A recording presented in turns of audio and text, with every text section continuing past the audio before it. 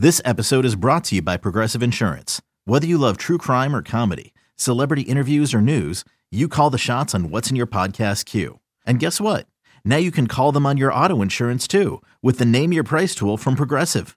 It works just the way it sounds. You tell Progressive how much you want to pay for car insurance, and they'll show you coverage options that fit your budget. Get your quote today at Progressive.com to join the over 28 million drivers who trust Progressive. Progressive Casualty Insurance Company and Affiliates. Price and coverage match limited by state law.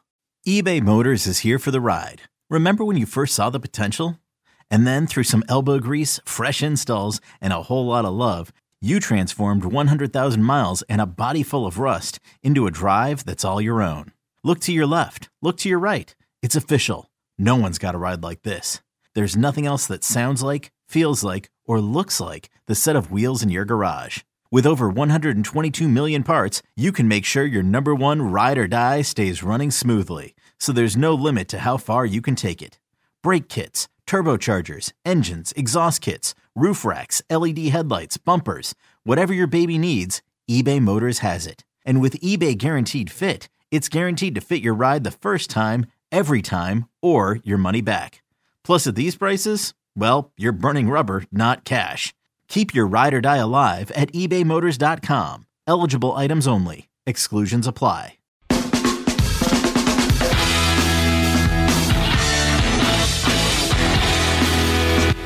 Any extra data point on these guys, and really my personal experience from that is Caden Ellis. I would not have gone to probably watch that guy if they didn't make me, and then I came out of there saying, we got to talk about this player, and sure enough. So that was my lesson early on when I got here, and it's paid dividends for sure. And so anything you can be around these guys, talk to them, get to know them a little bit, it helps us kind of grade the makeup, which is a big deal for our process. And it's just important to be around them as often as possible before we make some of these decisions. And we're back here on Inside Black and Gold. I'm Jeff Nowak. You can follow me on Twitter at Jeff_Nowak. Going solo today, but I do have some voices with me, and that was Michael Hodges, Saints linebackers coach. He's a guy that we don't hear from that often, but you know, if you look at the more effective groups on this team every year, linebacker is always at the top of the list. And you heard him reference Caden Ellis there, and he's talking about what I think is vastly undervalued in the scouting process by most people, just going to these schools and watching players in person and getting an idea of what makes them tick. He told us that he had been to 6 schools in 5 days. He was out at Tulane recently, and he talked about Caden Ellis, who he ended up being kind of forced to go watch, right? Back in 2017, the year he was drafted. And if not for that, if not for this kind of fascination with going and seeing players in person, I don't think they would have drafted him. I don't think he would have ended up there. And you saw how he developed and how effective he was in the deal that he cashed in on. And so that's the value of going to these schools and going to these pro days. And so you were there yesterday, and he got a good look at Micah Baskerville, B.J. Ojulari, Mike Jones, too. And I did think it was interesting that he listed B.J. Ojulari when he was asked about linebackers. So I think if the Saints are looking at B.J. Ojulari, it might be as kind of a converted linebacker, kind of a converted Sam backer, pass rusher, kind of hybrid guy. I still don't think that he's a likely candidate just because it doesn't really fit the way they operate. If he's a 3-4 linebacker, in my opinion, I don't see any way around it. But either way, you know, he's an intriguing guy. And so you go out to these pro days and you watch the players. And I think both Mike and Doug Marrone had important things to say.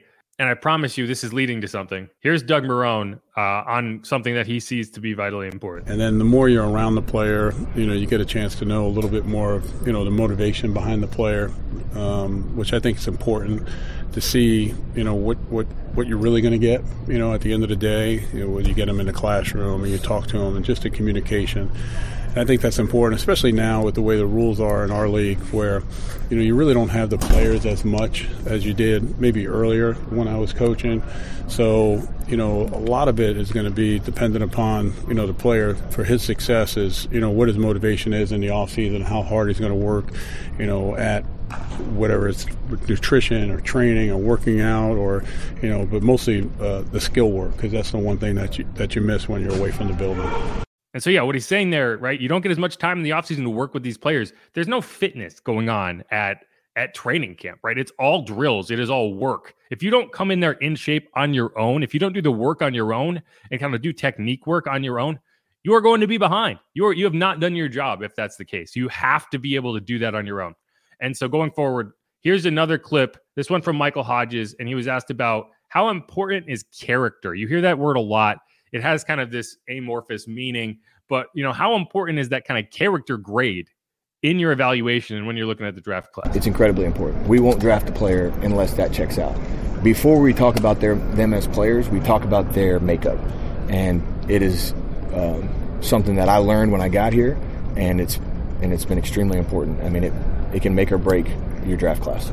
So a guy, if he's got some major issues, you're probably not going to... We'll put a different color tag on that player and not draft him, even if he's elite.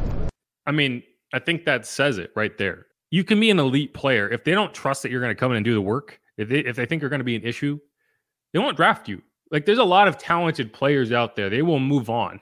They will actually put your name on the board in a different color so they don't take you by accident.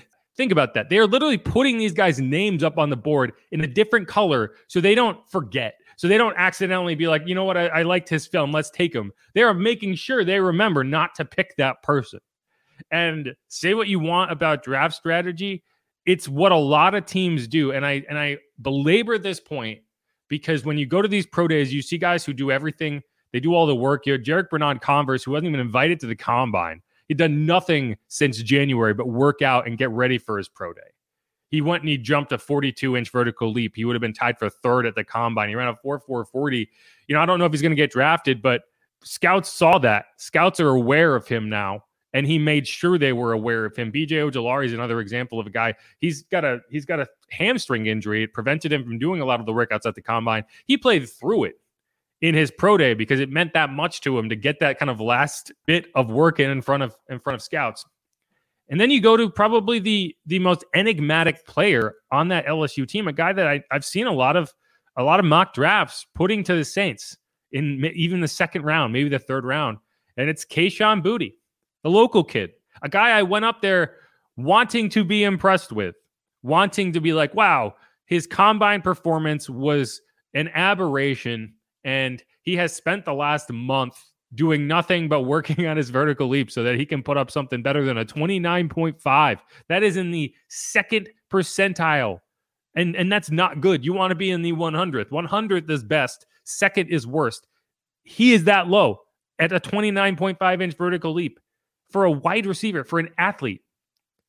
Right? We're talking Jarek Bernard-Converse, cornerback, jumped 13 inches higher than Kayshon Boutte. Who people are looking at in the third round. And that's not even, he didn't even jump. He ran a 4.540 at the combine. Okay, decent, not great. His other attempt was a 4.67. You would think, oh, maybe he's been training his 40 time and maybe come out and try to put a 4.4 out there to really kind of show he has that elite athleticism. Nope, didn't run that either. Didn't do the broad jump, didn't do the shuttle. He did do the L drill, which is basically a warm up. And then he goes out and he does the individual drills. And that's where it's frustrating, because you can see just how good he is. You can see the footwork and you can hear it. He was out there with Jahray Jenkins, and it was like watching people playing two different sports with the speed with which he can move his feet and the way he can turn and the way he can change direction and control his body in the air.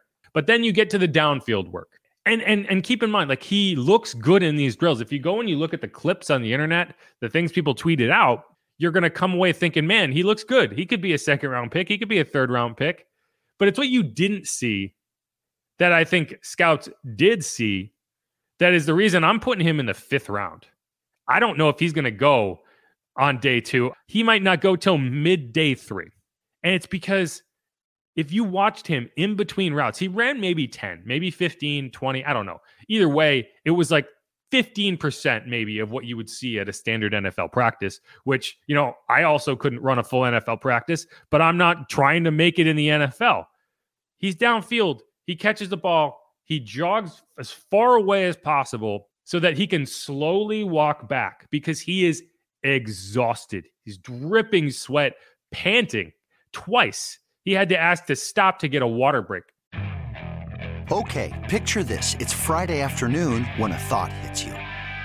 I can spend another weekend doing the same old whatever, or I can hop into my all-new Hyundai Santa Fe and hit the road. With available H-Track all-wheel drive and 3-row seating, my whole family can head deep into the wild. Conquer the weekend in the all-new Hyundai Santa Fe. Visit HyundaiUSA.com or call 562-314-4603 for more details. Hyundai, there's joy in every journey. Keep in mind, all the scouts are watching this. I have not seen a single LSU player go ask for a water break. This is indoors. This is a climate-controlled building, and he looks like he's about to fall over. Later in the drills, he runs a go route. He catches the ball. He goes to the back of the end zone, waits, and then he flags down Jaden Daniels, who's throwing the passes. He's like, let's switch sides of the field. Well, no one told him to switch sides of the field. No one running the drills told him to switch sides of the field. He didn't want to jog back. And I'm not trying to trash this kid, but it's just an example. He didn't get in shape for his own pro day. What? How do you expect an NFL scout to react to that when they see that? And, maybe you can give him the benefit of the doubt and say he was sick. I don't think he was sick. I think this is just, he did not do the work. He did not do a sliver of the work that you would have expected him to do to just be in shape for his pro day. That kid can roll out of bed and be a pro wide receiver. But just, go for a jog, right? And I think that the ankle injury that kind of ended his sophomore season, it was significant. We've seen how ankle injuries can impact people, right? But that doesn't prevent you from being in shape, right? Like, sure, maybe the vertical leap numbers, you can say maybe there's some rehab that needs to be done and he can get that up. I mean, there's nothing preventing you from being in football shape except for you. And if I'm an NFL scout and I'm looking at that, no way. No way. Because you heard what Doug Marrone said, and that's why I played you that clip. These guys have to be responsible for their own fitness. They have to do that. And if you're not going to do that, you're a liability. And I was just incredibly disappointed in him. Because I would love to see him in a Saints jersey, but not that way. Not working the way he did. And so that's why, you look at these pro days and you have to dig a little deeper than just watching how they look in their highlight reels. Because if you only watch the highlights from that pro day, you would think, man, he looks great.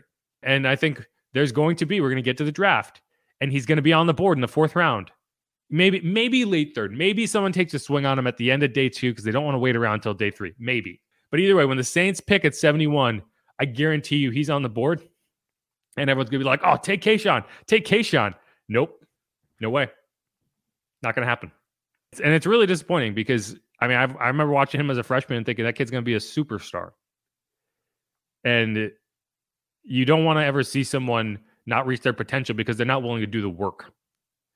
We all saw Jamarcus Russell go number 1 overall and then have his coaches send him home with blank film tape because they didn't think he was studying film, and then he would come back with notes. It's just not good. Like think about a lot of the receivers that go in the mid rounds and make it in the NFL, right? You think Adam Thielen went to his pro day out of shape? You think he doesn't work maniacally in the offseason, right? Mike Thomas.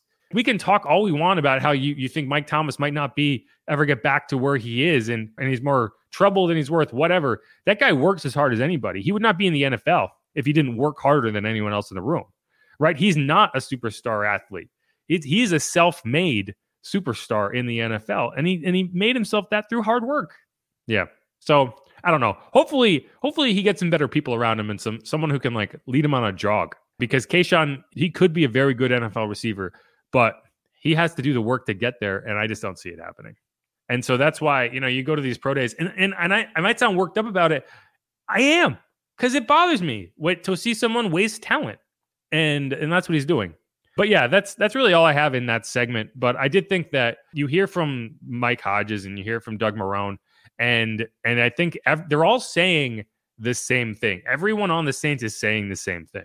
So if you're looking at a player in the draft and saying, man, why aren't the Saints picking him? In a lot of instances, there's probably a chance that they found something, they saw something, they learned something, and it took them off their board. Because I don't think injury history is one of those things. I think that they're willing to overlook injury history to an extent. We've seen it. We've seen it happen. They're not going to take Kayshawn off their board because of the ankle injuries. They might see that as a added value of we can get him later in the draft because people are scared off by the injuries. But when you have a red flag about someone's personality, about someone's work ethic, about the people someone surrounds themselves with and the people they're getting advice from, that will take you off the same board really quick. And that's why the Senior Bowl, I think, is such a big asset, because where do you learn all that information? With interviews, with time on task, with being able to sit down and talk to people. And that's where you get to do it. So I don't think it's a coincidence. I don't think Kayshon Boutte is going to get drafted by the Saints. And I don't think he's going to get drafted in the top 3 rounds. That's all I got. Coming back with one more segment here on Inside Black and Gold.